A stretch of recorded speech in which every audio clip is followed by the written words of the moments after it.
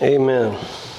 I'm sometimes more, sometimes less aware of God's presence in our worship, but it's clear to me today He's with us. Please turn to the book of Acts, chapter 12. Brother Frank, Brother Mike, thank you for what you do. It's a blessing 1,000,000 times over for decades. Thank you. Last time we covered the end of chapter 11. If you remember, we did 19 through 30. The believers had been scattered because of persecution following the stoning of Stephen.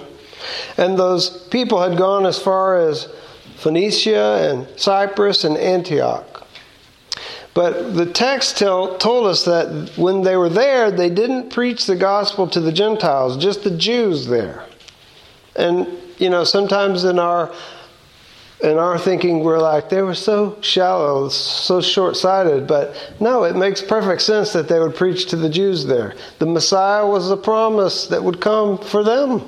It's God's promise. Yes, they weren't correct, but who should we go to? The people who believe in the same God as us.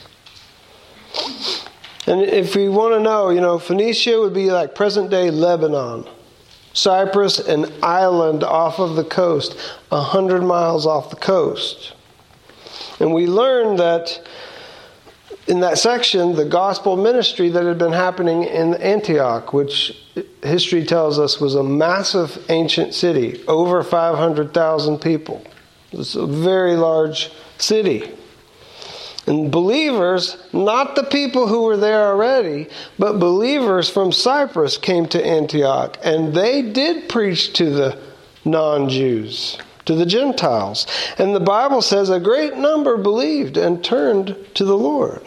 And the text told us something that's interesting. The text told us that they believed because the hand of the Lord was with them and helped them. And the text doesn't always tell us that, but isn't that a presupposition that we should have in our mind? If it works, it's because God's hand is with us and helping us. God blesses. He helps. Every good and perfect gift comes down from above, from God, in whom, listen, there's no shadow of turning. You ever think about this expression? As the sun moves, the shadow moves with it. God's shadow does not change. He does not change. And He gives gifts to His children, good gifts. He blesses people who come from a faraway island and preach to pagans. And a great number, quote, great number believed and turned to the Lord. Okay, well, this is strange because the first three areas that we're hearing about, especially Antioch, they weren't preaching to the Gentiles in those areas. It seems like they hadn't heard the news yet of this incident with Cornelius. And that God's speaking to Peter and Cornelius both to make this divine appointment happen, that the church would know God is saving the Gentiles also. They hadn't heard about that apparently. But after these believers come from Cyprus and preach in Antioch to Gentiles, and they believe, that news gets down to Jerusalem quickly, because they send a group from Jerusalem to go check it out. They send Barnabas to go validate the ministry that's happening in Antioch. Just like they had done in Samaria. If you remember in Acts, when they had success in Samaria, their disciples sent from Jerusalem to go check it out. And Barnabas, he goes there, the Bible says, to see what's happening, and he was glad. He was glad. And so what did he do?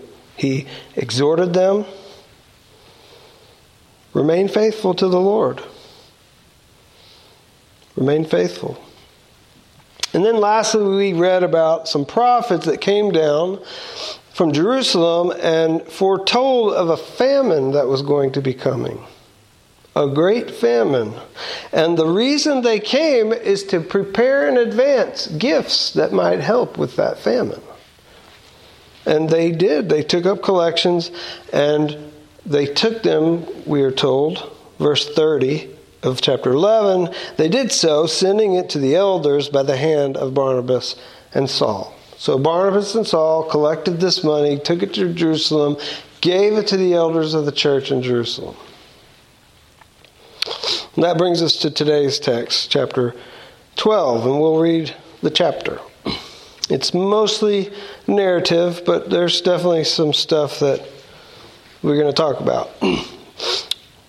Chapter 12, verse 1. About that time, Herod the king laid violent hands on some who belonged to the church. He killed James, the brother of John, with the sword. And when he saw that it pleased the Jews, he proceeded to arrest Peter also. This was during the days of unleavened bread. And when he had seized him, he put him in prison, delivering him over to 4 squads of soldiers to guard him, intending after the Passover to bring him out to the people. So Peter was kept in prison, but earnest prayer for him was made to God by the church. Now when Herod was about to bring him out on that very night, Peter was sleeping between 2 soldiers, bound with 2 chains, and sentries before the door were guarding the prison. And behold, an angel of the Lord stood next to him, and a light shone in the cell. He struck Peter on the side and woke him, saying, "Get up quickly!" And the chains fell off his hands. And the angel said to him, "Dress yourself, put on your sandals." And he did so. And he said to him, "Wrap your cloak around you and follow me." And he went out and followed him.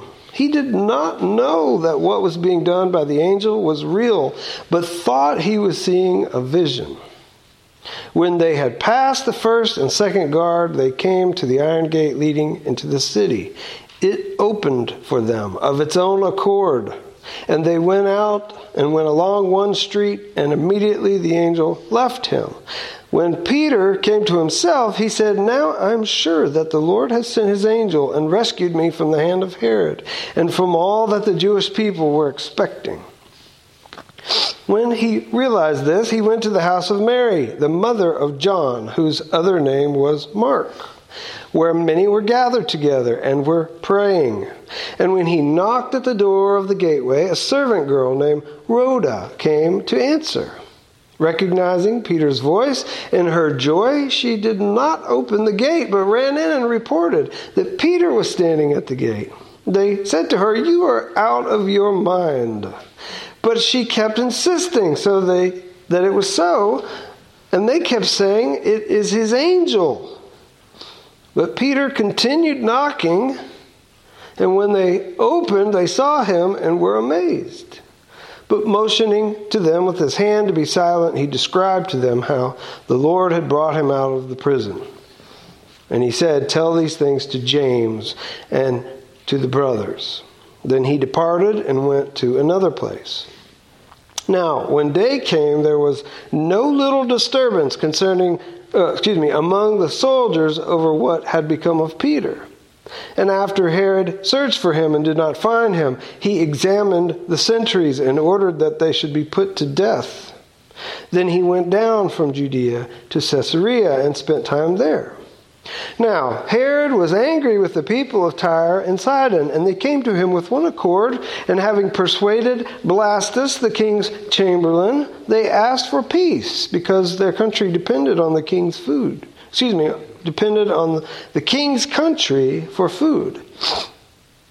On an appointed day, Herod put on his royal robes, took his seat upon the throne, and delivered an oration to them. And the people were shouting, "The voice of a God, and not of a man." Immediately an angel of the Lord struck him down, because he did not give God the glory. And he was eaten by worms and breathed his last. But the word of God increased and multiplied, And Barnabas and Saul returned from Jerusalem when they had completed their service, bringing with them John, whose other name was Mark. Amen. Verse 1. As Paul and Barnabas are bringing gifts to help with the coming famine, right, we read, about that time, Herod the king began to persecute Christians.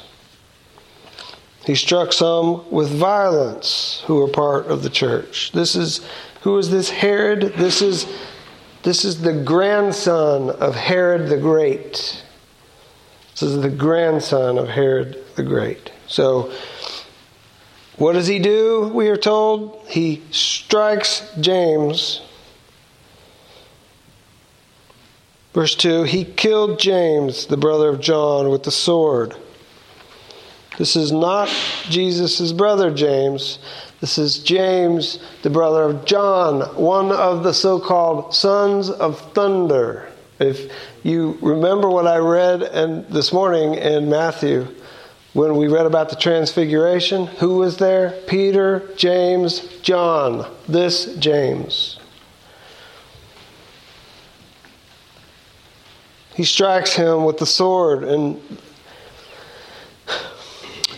we'd have to do some more investigation, I guess, Eric, to know how they know this. But what I was reading on it is this word with the sword indicates it's more gruesome than normal. Normally, beheadings would happen with an axe.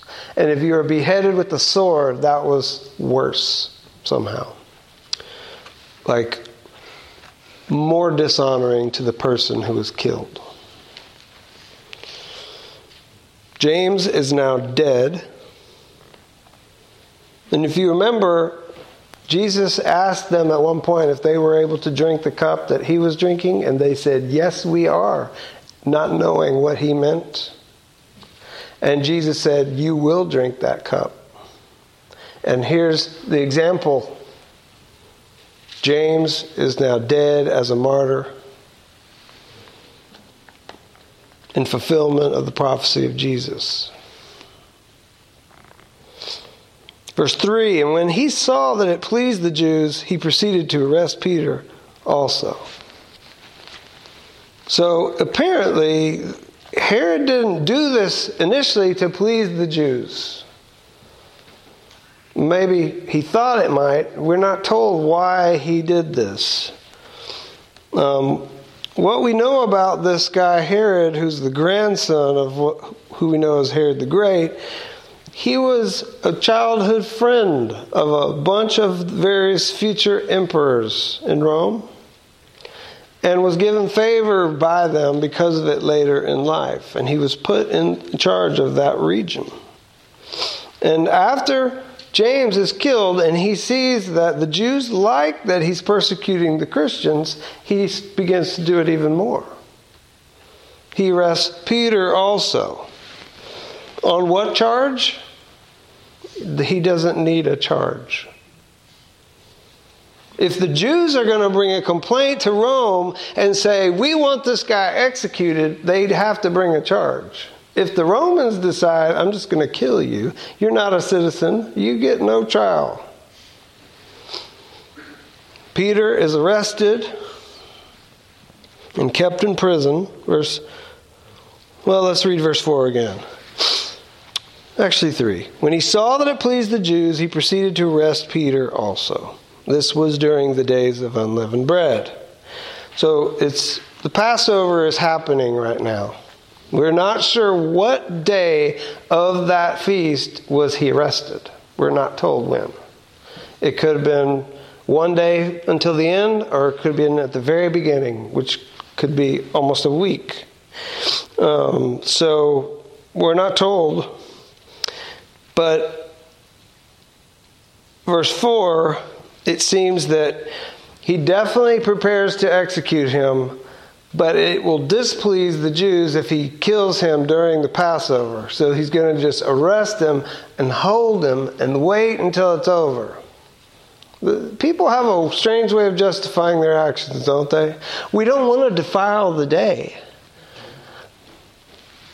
Doesn't matter that we've arrested him for no reason whatsoever and we're going to now cut his head off as soon as this Passover is over.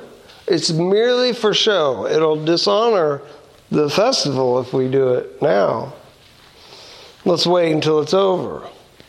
If you remember, that same thing happened when Jesus was on the cross. They wanted to get him down quickly, remember? And they said, go break all their legs, and they won't be able to breathe anymore. They won't be able to push. I don't know if you've ever studied this about crucifixions. But a lot of deaths happen because of suffocation. They have to push up to breathe, and they just eventually have no strength to push up, and they die. So if you break their legs, you speed that process. When they came to Jesus, he had already died. No need to break his legs. Gruesome, isn't it? It's gruesome. Verse 5, so Peter was kept in prison, but earnest prayer for him was made to God by the church. So we aren't sure exactly how long it was from the time he's arrested to the time that they plan to bring him out to execute him at the end of the feast. But likely several days. And what we have as a setting is he's in prison. He has 16 people, basically, who are in charge of watching over him. Right? There's 4 groups of 4 that are taking turns watching him. Herod does not want anything to happen to him. Seems like a lot of people to put in charge of one guy in prison who's chained up. And the Christians are not a threat typically, right? So it seems odd that there's so many watching him. And the church begins, quote, earnest prayer for him was made to God by the church. What is earnest prayer? I think it's prayer that's not just going through the motions, but they're really crying out to God sincerely from the heart, and they're not stopping. I'm praying for you. You know, sometimes we tell friends that we're praying for them, and hopefully we're not just lying. But are we praying for them? Like how much? Like once? And that's still good. Pray for them. But listen, I hope we'll be people of earnest prayer. Long-term prayer. The church begins to pray, and I don't think this is one collection of people in one location. I think there's a bunch of different groups. I mean, there's 3,000 people that were added in one day. They're not all meeting in one place. There's a bunch of houses, a bunch of friends and families and believers who are gathering and praying for him, knowing what's happened. But Herod, he definitely intends to kill him. He's just waiting for the right moment. If the reason why he captured Peter in the first place is because he saw that when he killed James, they were happy about it, well, you're kind of tempering their happiness if you kill him on the day that they don't want you to kill him. So he's going to wait to get the most benefit. And we're not told why he hates James or why he was originally doing that. But, you know, it could very well be that he was like John the Baptist, who pointed out sins and did not fear. I mean, from what we know, right? James and John, the sons of thunder. He may not have been very timid in his rebuke of things that he saw happening. But speculation, we don't know why. Verses 6 through 10. So Herod is about to bring him out. The Passover's ended now. Now's a good time. He's about to bring him out. That day, he's going to bring him out. And that same day, Peter's sleeping between 2 soldiers. So he's chained and there are soldiers sleeping on either side of him. Or are they sleeping? Whatever they're doing, they're not contending against his release. in this moment. Peter is delivered. He's rescued. An angel of the Lord comes to help him. Verse 7, the angel of the Lord stood next to him, and a light shone in the cell. Prisons would likely be very dark and damp kind of a place, right? But this is an angel. Light shines forth. Peter's told to get up, wake up, put on your sandals, get out of here, we're going, wrap your cloak around you. Verse 9, at the end of verse 7, the chains just fell off his hands. How is he able to leave the prison? How is he able to walk past everybody? The chains just fall off, doors just open. What are all the soldiers doing in the moment? Are they blind? Did God make them invisible and they just walked out? We have no idea. Were they all knocked out by the angel? We don't know what happened. We just know that he's saved. The churches, when I say churches, I don't mean more than one real church, but the different handfuls of people that are praying earnestly, since he's been arrested, praying earnestly for him. And the angel of the Lord comes and rescues him. And this is so crazy that Peter didn't even know what was being done was real. He thought he was seeing another vision, like he had just seen one, right? He's like, I saw a sheet come down with food on it. Now he's seen another vision of him just walking out of the prison, and he doesn't know it's actually happening. He did not know that what was being done by the angel was real, but thought he was seeing a vision. Verse 10. When they had passed the first and second guard, they came to the iron gate leading into the city. It opened for them of its own accord. And they went out and went along one street. And immediately the angel left him. So he's rescued, he's delivered into freedom, the angel departs. Verse 11, Peter said to himself, he came to himself. Like he was in some sort of a slumber or some sort of a dream-like state, maybe trance-like. Now I am sure the Lord has sent his angel and rescued me from the hand of Herod and from all that the Jewish people were expecting. Right? You're sure that they wanted to get rid of Peter. They had not. He'd been very close to Jesus the whole time, right? He had struck the official's ear with a sword before. He's a part of all this uproar. They would be happy, and I'm sure were very pleased that Herod had arrested him. Verse 12, when he realized this, he went to the house of Mary, the mother of John, whose other name was Mark. So when we read about John Mark, this is his mom's house. They're all praying at John Mark's mom's house. There are many gathered together and were praying. Verse 13, he knocked at the door. A servant girl comes to the door. She hears his voice. She's like, Peter's outside. And they're like, what are you talking about? Shh, we're praying.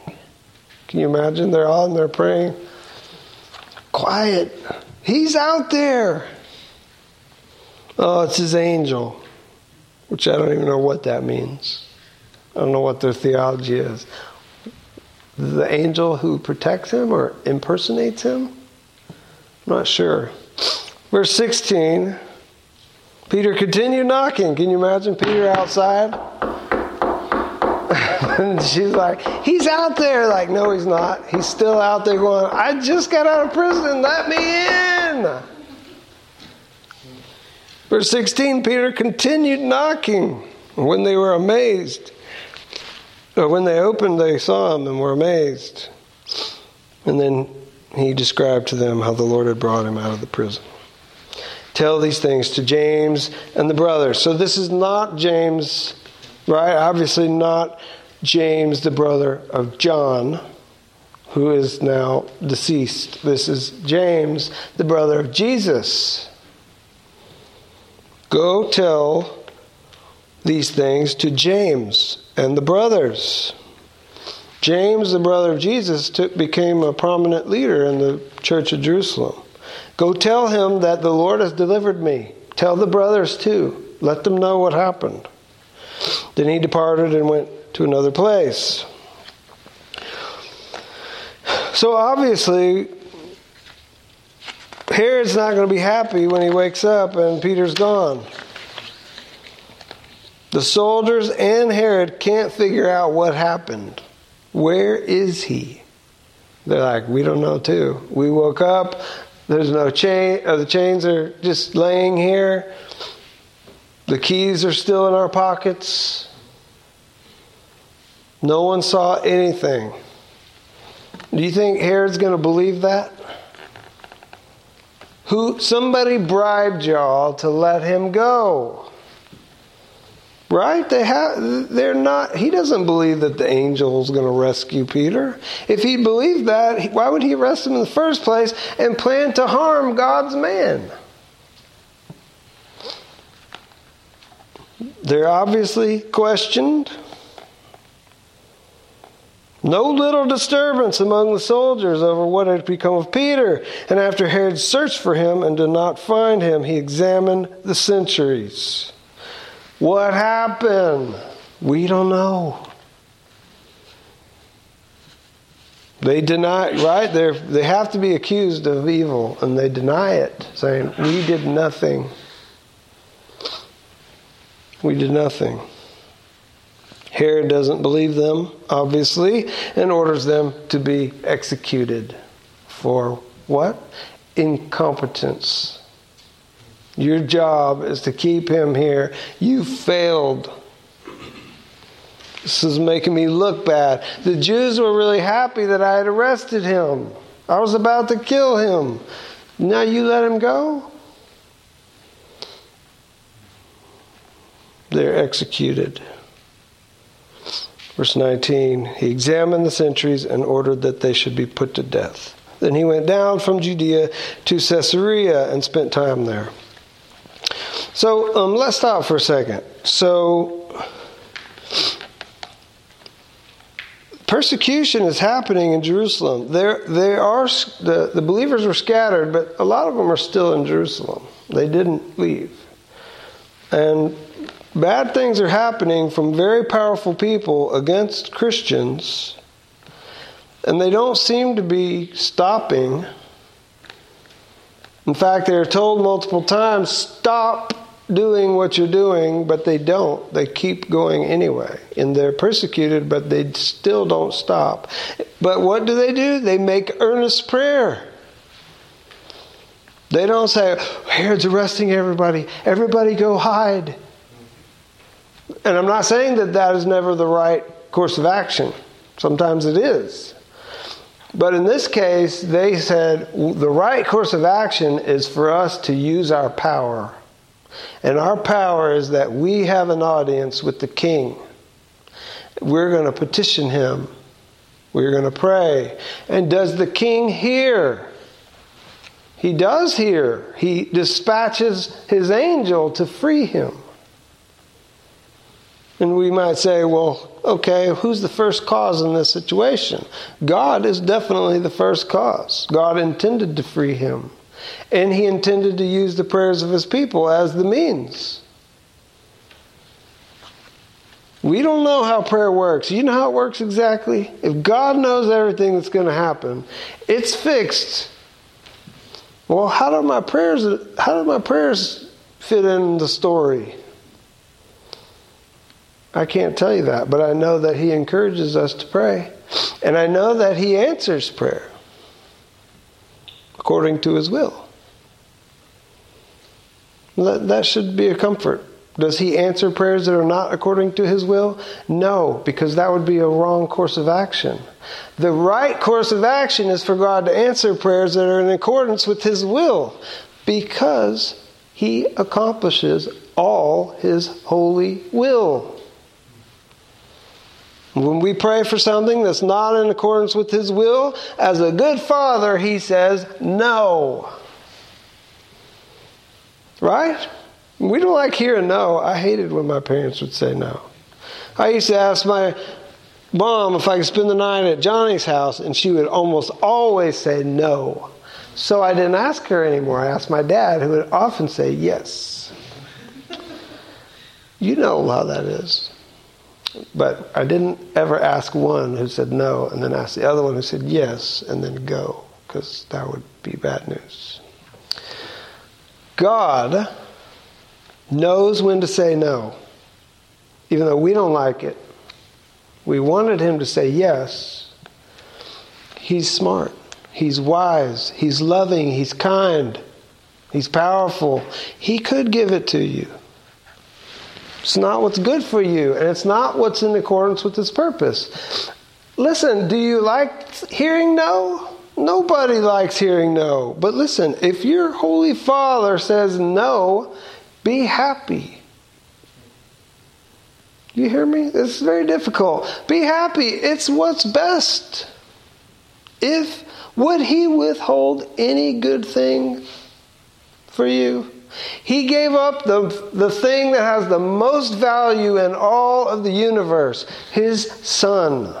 Would he withhold other good things? Just because he's like, nah, you don't need it. He knows what's right for us. We think we know what's right for us. We say, oh Lord, I really want this other job. Or I really want this other house. Or I really want this thing or that thing. Or I want this relationship. Or I want this type of influence. And God may say no. And we ought to say, blessed be the holy will of God. And my Father, who knows what I need before I ask, and only does what's good for me. All that was to say, okay, James was just killed with the sword. In a brutal way. Why did God allow that to happen?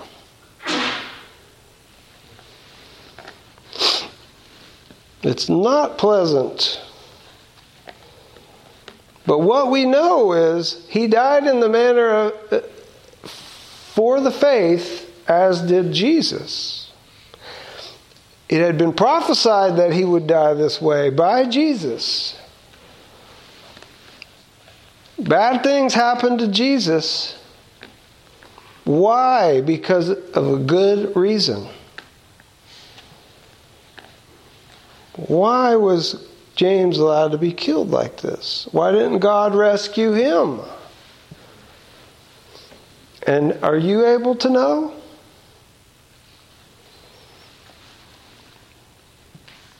Do we need to review the case of Job? Where God, basically to boil it down, says, Job, you don't know what you're talking about. You're just a man. I'm God. I made the universe. You should know we're not on the same level. Even if I told you, it would blow your mind. You can't handle it. It's way too much for you. But God in his providence allows for his people to be killed. James, we know, is a man of faith. Even if he dies, yet he lives. Why did God spare Peter? I mean, we know that God used him greatly, especially in the New Testament writings after this point. But we don't know. But what we should say is, if it happened, it was for the best. Which is very difficult, I understand. It's very difficult.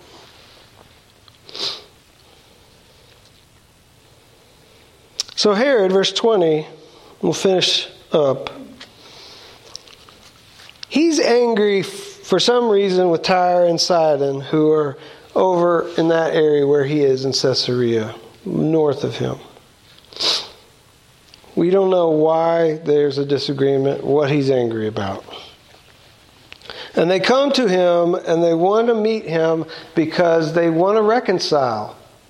They're getting food through him, through his influence, through his food stores. And they want to make peace with him. Verse 20. He's angry with the people of Tyre and Sidon. They came to him with one accord, and having persuaded the Blastus, the king's chamberlain, they asked for peace, because their country depended on the king's country for food. And so Herod, who's not a righteous person for sure, he says, okay, I'll meet you on this day.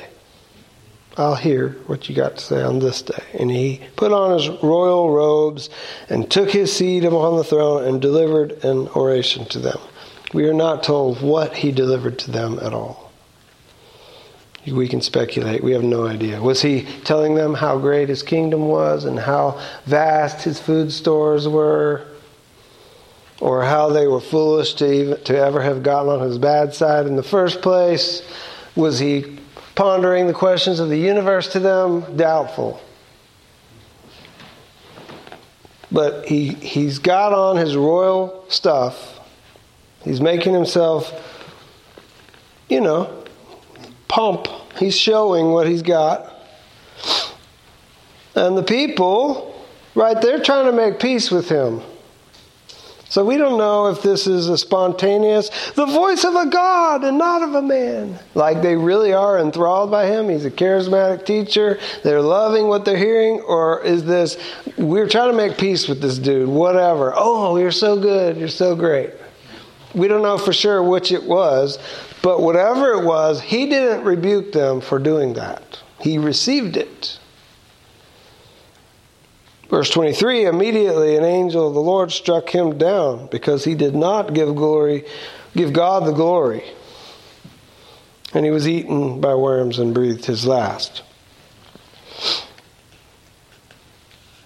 One commentator spoke about Herod from Josephus' writing. This event is discussed by Josephus. And he said that Josephus wrote that his apparel was all of silver and of a wonderful contexture, and that going in very early in the morning into the theater, the silver shone so with the rays of the rising sun that it struck the spectators with terror and admiration. So, he's got all his fancy stuff on, shiny, and the sun reflected. It's not common for that time, for sure. And whatever it was, they flattered him with praise that really is for God. And he received it readily.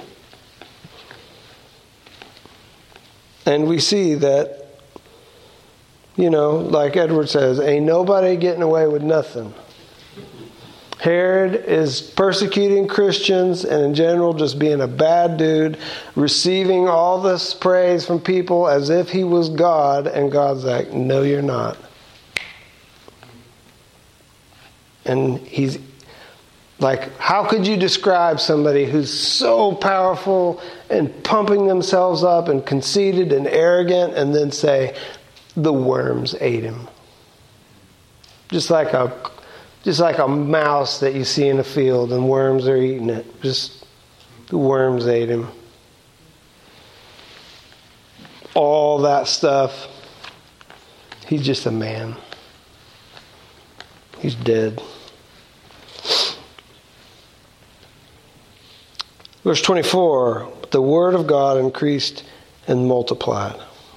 This is what I was trying to get at before. Why did this happen to James? Why did this happen to Peter?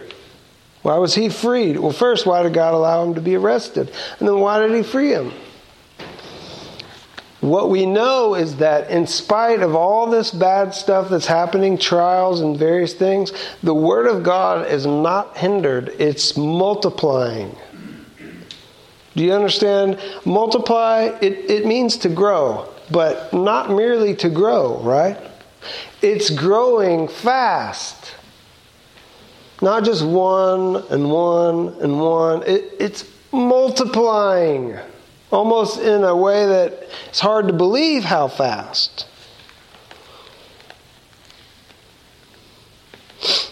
People go out to preach, even in our day, when they're commanded to stop. Even when threatened with violence, they still go out to preach. Did you know this? That the Word of God in our day is multiplying? And that more and more people are being saved every day? Do you know this? If you don't, remind yourself, God is at work.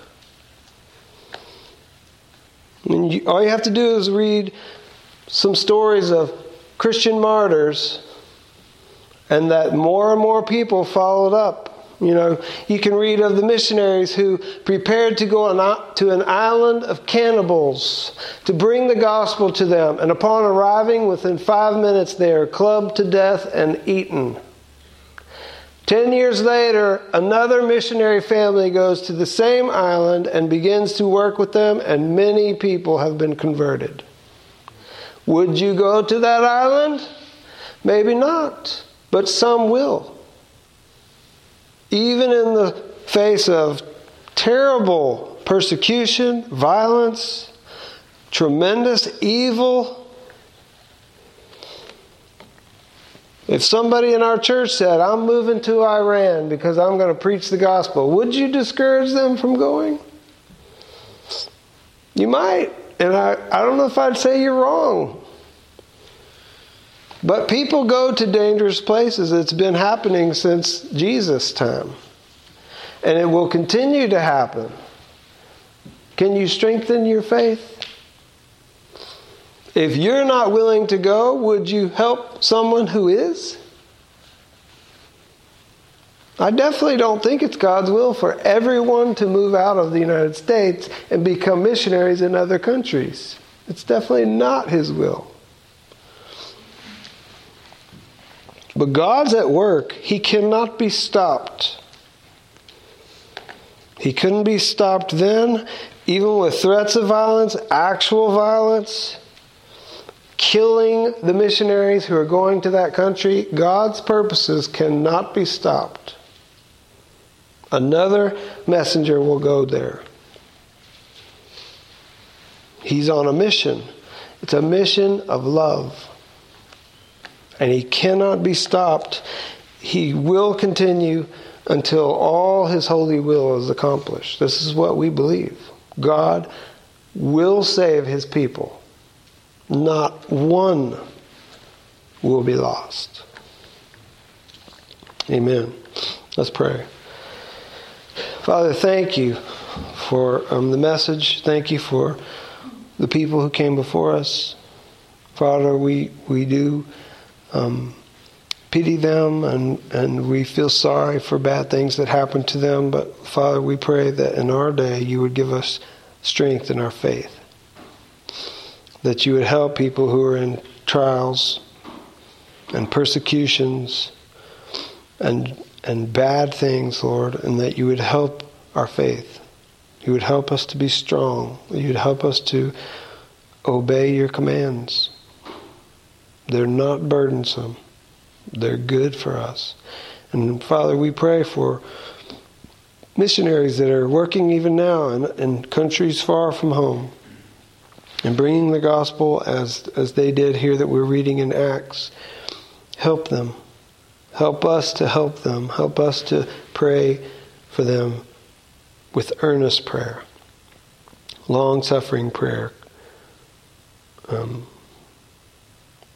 Be with us the rest of our time together today. We pray in Jesus' name. Amen.